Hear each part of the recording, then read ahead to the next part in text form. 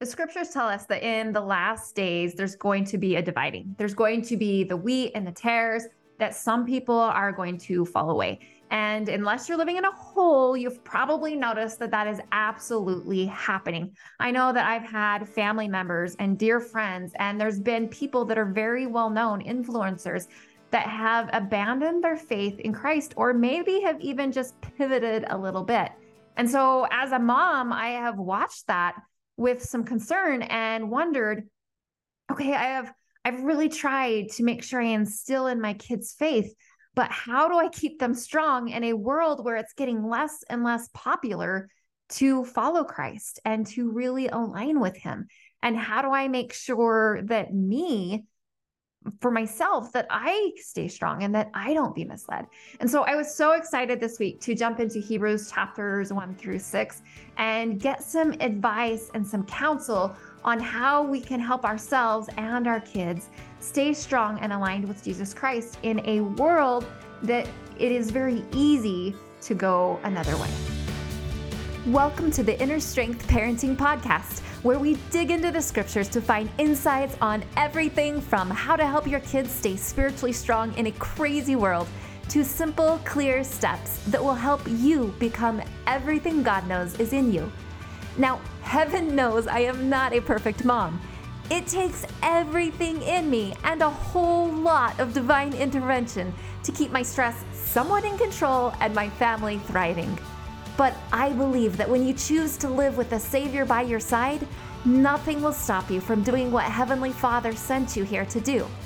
I'm a certified positive discipline parent educator and mindset coach who helps parents live their missions, love their lives, and raise kids who do the same. I promise that by tuning in each week, you'll get a much needed boost of hope, practical insight, and scriptural truth. Let's do this. Hebrews is one of those books that in the Bible that we actually do not know for certain who wrote it. Most people think that it was probably Paul, but no one is really sure. What we do know is that he was speaking to a group of people that knew the gospel. They were strong in the faith. They had been taught and they had been living the gospel, but the world was getting a little crazy. The cities in which they were living were growing, and the world was getting more connected. So they had more outside influences, and it was getting easier and easier to doubt or to go off the path. And this is Paul. We're just going to assume for this podcast that it's Paul. This is Paul's effort to counsel the people how they can be strong and not be led astray. In Hebrews chapter 3, verses 6 and 8, he says, "But Christ as a son over his own house, whose house are we, if we hold fast the confidence and rejoicing of the hope firm unto the end." In other words, we are part of Christ's house. We're part of his family, but we have to keep that confidence in him and hold firm until the end. We can't give up part way. So he counsels them in verse 8. He says, "Harden not your hearts as in the provocation, in the day of temptation in the wilderness." So what Paul is doing here is he's actually using an example that these people would be very familiar with. He's pointing to the children of Israel and when they followed Moses and went through the Red Sea and into the wilderness. Now, they would have known very well that these people left in faith. They believed, they followed Moses, they followed the pillar of fire and smoke and all of that, and they followed him into the wilderness. But somewhere in the wilderness, somewhere in that time when things got hard and they weren't sure where the promised land was or when it was going to come, somewhere many of them lost their faith. And Paul explains to us what happened and what that meant. He says in Hebrews chapter 3, verses 10-14, "Wherefore," and this is the Lord speaking, "I was grieved with that generation and said, they do always err in their heart, and they have not known my ways." In other words, they don't know me. They're not truly following me physically, maybe, but their hearts have strayed. In verse 11, he says, "So I swear in my wrath, they shall not enter into my rest." Okay, so this is Paul again. "Take heed, brethren, lest there be in any of you an evil heart of unbelief in departing from the living God." In other words, he says, it happened to them and it can happen to us if we're not careful. We have to pay attention. In verse 13, but exhort one another daily while it is called today, lest any of you be hardened through the deceitfulness of sin. In other words, let's support each other every day. Let's help support and strengthen each other so we can stay strong. And I think it's the same with our kids. We have to support them every day. We have to share what we know is true with them every day so that they too can stay strong. In verse 14, for we are made partakers of Christ if we hold the beginning of our confidence steadfast until the end. In other words, we all have those times in life where we know, where the Spirit is strong and we feel it and we feel motivated and we're going to live it. But then we get to our wildernesses, those times in life where it gets hard and it gets sticky and that memory of what we knew gets a little cloudy. So Paul is going to help us learn how we can make sure that doesn't happen and so we can stay steadfast to the end. It's interesting that Paul says in Hebrews chapter 3, verse 19, he says, so we see that they, meaning the children of Israel, could not enter in because of unbelief. So what happened with them is what started out as faith actually became unbelief somewhere there in the wilderness. And so as he counsels us, this is what he tells us in Hebrews chapter 2, verses 1 and 3. He says, therefore, we ought to give the most earnest heed to the things which we have heard, lest at any time we should let them slip. In other words, let's learn from this. We have heard things, we've known them, they are true, but we have to consciously make an effort to obey them more.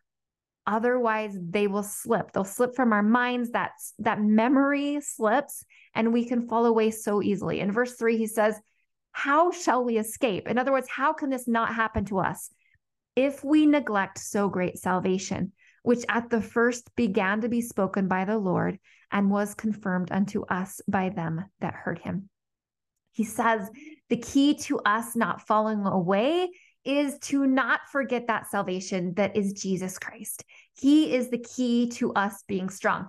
Now, in another part of the world, at a different time, we had a similar situation. We had King Benjamin, who in the Americas was also teaching a people who also believed in Christ.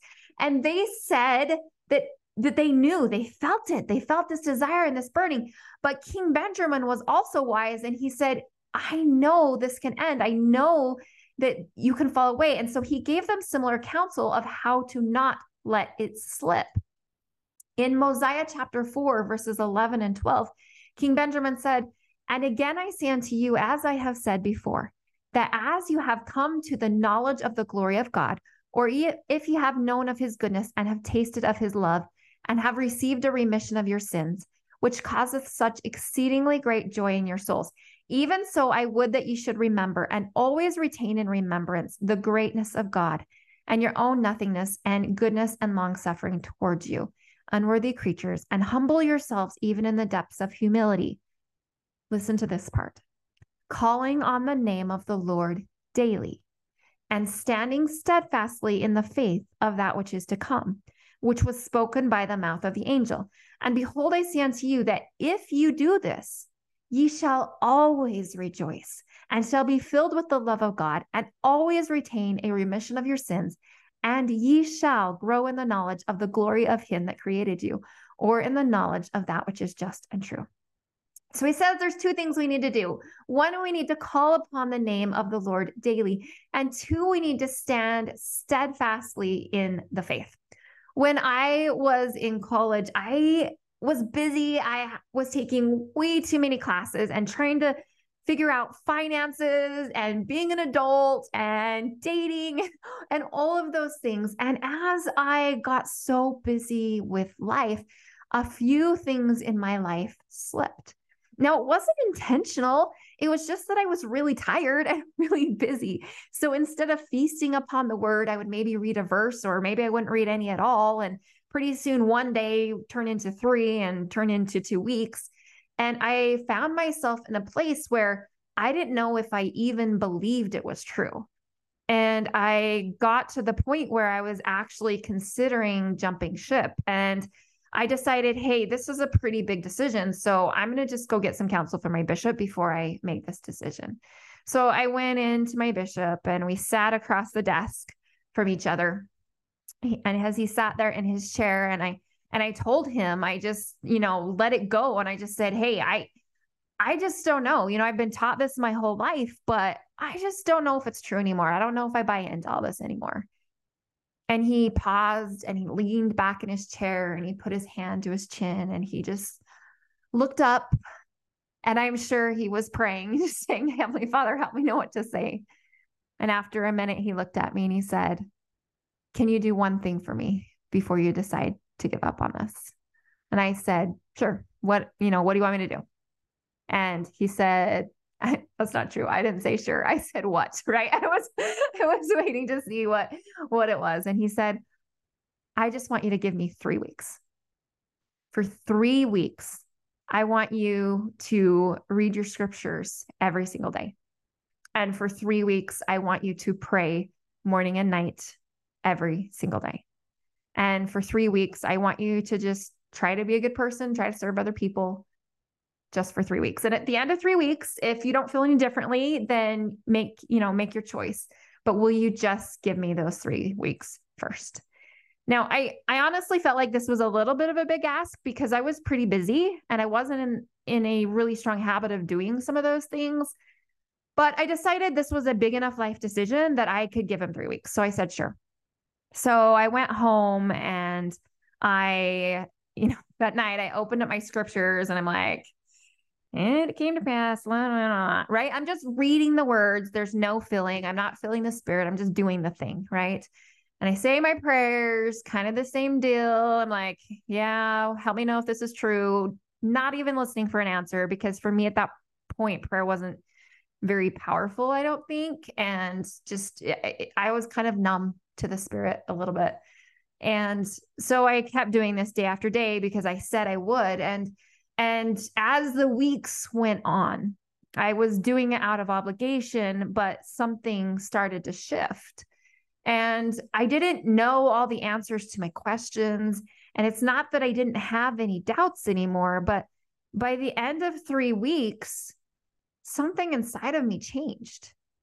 And I just didn't feel the confusion that I had felt. And even though I didn't know all the answers, I felt steady. I felt that my foundation was back on Christ where it needed to be.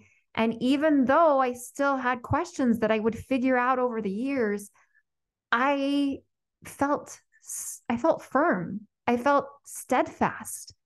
And I didn't have the doubts. And what that experience taught me is that it's not the big life-changing experiences that are the deciding factor on if we stay true or not. Do they help build our faith? Yes. Do they help us in times when we're struggling? Yes. But what keeps us steady, firmly planted on our testimony of Jesus Christ are those little things we do every day. It's reading our scriptures. It's saying our prayers, even when we don't feel like we're getting answers. During that period of time, I still did not know very well how to talk to Heavenly Father. I still did not know very well how to hear him because I had become a little numb. But because I was doing them, I was blessed and I felt more firm in my journey.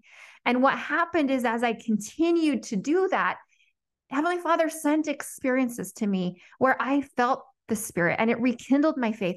And I kept reading and I kept praying. And every day I did it, I got stronger. And I learned better who Jesus Christ was and how he speaks to me. And he taught me. And the journey became beautiful. And scripture study and prayer were no longer a have to. They were a I love to, because I get to be and commune with him. And my friend, I think that's what Heavenly Father wants for all of us. Sometimes we have to start doing the things out of obligation, but eventually as we obey, this love for the Savior and this relationship with him develops and the journey changes. And instead of this arduous trek up a mountain, we feel like it's a walk with a friend. And when our wilderness comes, and it will over and over again in life, where things get hard and things get a little bit confusing, if we are walking next to him, then we don't feel lost, and everything is different. And the journey is something that we don't want to leave, because we're growing and we're feeling of his love and we're feeling of his strength. And part of the reason that's so wonderful is because of who Christ is and who walks by our side.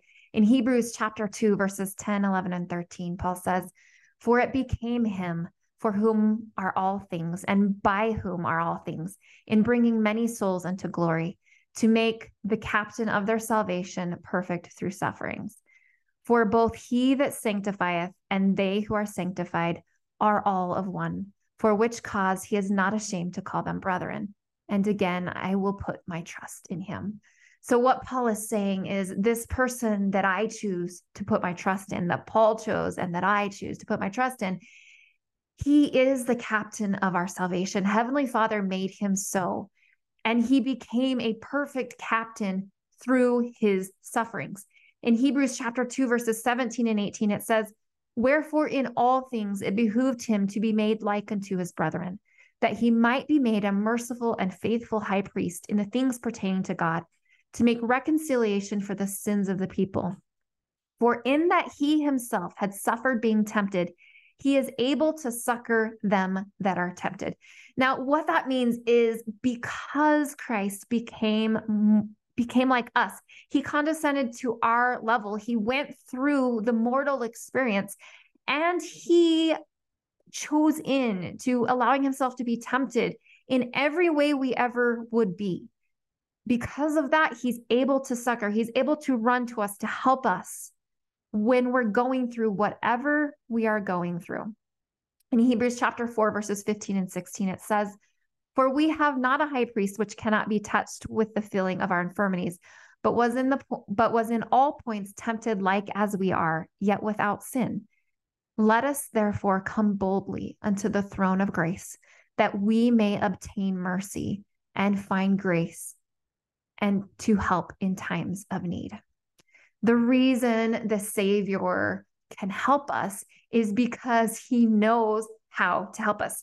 When my kids were really little, well, actually, when we were in the baby stage, my babies were super colicky. Like, I know babies cry, but my babies rarely stopped. It wasn't a cry, it was screaming. And I remember as a young mom being so tired, because I could not get my baby to sleep more than 15 minutes at a time, ever. And to get her to sleep was so difficult, because she would just scream all the time. And there had been so many people that would say, "Oh, let me take that baby." And they would take her and rock her and try. And then after 10 minutes, they'd give her back and say, "Something is wrong." And I'd say, "I know, right?" I know, she doesn't stop crying. And I've tried all the doctors, nobody knows. So one day, though, I was somewhere and a friend came up to me, someone that I had barely met actually, but knew who she was. And she said, "Hey, I had colicky babies. Can I try for just a minute?" And I said, "Sure." So my baby is screaming at the top of her lungs, and this friend takes her and she walks over to another part of the room. And about 3 minutes later, she walks back and my baby's asleep. I looked at her, my jaw is just dropping. And I looked at her and I said, "How did you do that?" And she said, "I had colicky babies. I have lots of practice." And she taught me what she did and how to do it. And then after that, when I would go other places where other babies would scream, I would say, "Hey, can I rock them for just a minute?" And I would put them to sleep the same way.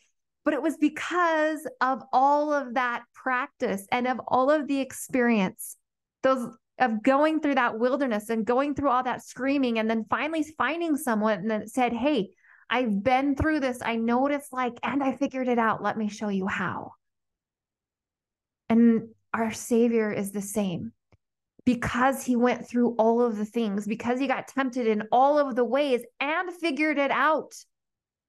He can help us, and he becomes the perfect captain to guide us to salvation. In Hebrews chapter 5, verses 8 and 9, it says, though he were a son, yet he learned obedience by the things which he suffered. In other words, he wasn't just a mere mortal, he was the Son of God. And yet even he learned through obedience and through suffering. In verse 9, it says, and being made perfect, he became the author of eternal salvation unto all them that obey him. Sometimes we wonder why Heavenly Father, quote, doesn't answer our prayers, right? We think that we pray that things will be taken away and he doesn't. And so we wonder, is he really there? And that's what I love about this verse is it says that even Jesus Christ, the Son of God, had to learn obedience through suffering. He had to go through the hard things, and not just some of the hard things, but all of the hard things. And did his Father in heaven take them away? No. Even in the Garden of Gethsemane, when he prayed, was that taken away? No. Why not? Because he had to become perfect. He had to become complete. And that suffering is what got him to the place where he knows how to help us. He became the author of eternal salvation unto all them that obey him. He became the only one who can help me and can help you when we're in our wilderness and we don't know what to do and it's hard, when it's too hard. He is the only one who, like that mom with the colicky baby, has been through it and actually knows how to help. Staying strong and firmly rooted in Jesus Christ takes effort. It doesn't happen by accident. It requires us to every day choose in and say, I want to follow Jesus today. I want him to walk by me. And I recognize that sometimes I'm going to be walking through the wilderness and it's going to be hard. And I'm going to wish that Heavenly Father would take those things away. But regardless of if he sees fit to do that or not, I'm going to trust that because Jesus went through everything, because the Savior knows how to go through all of the hard things I'm going to go through, I'm going to trust that he can get me through, and I'm going to choose to follow him. I'm going to read my scriptures. I'm going to listen to his voice. And if you're at a place where you want to learn how to involve that more in your life every day, I've had some of you ask if I would teach a class on hearing personal revelation again. I'm going to go ahead and do that again in a few weeks. So if you want an email when we teach that, it's just a free class. I will send out an email to everyone that registers. So I'll put the link in the comments or in the show notes. You can check that out and I'll send you an email to let you know when we're going to be teaching that. Our Heavenly Father loves us. And whether we're in the wilderness or in the promised land, he wants us to become stronger. He wants us to come to know him. And the journey can be beautiful as long as we choose to walk by his side. Be sure to follow this show so that you don't miss next week when we finish Hebrews and learn more insights to help us live our missions, love our lives, and raise kids who do the same. I'm Jamie Knapp. Have a wonderful week.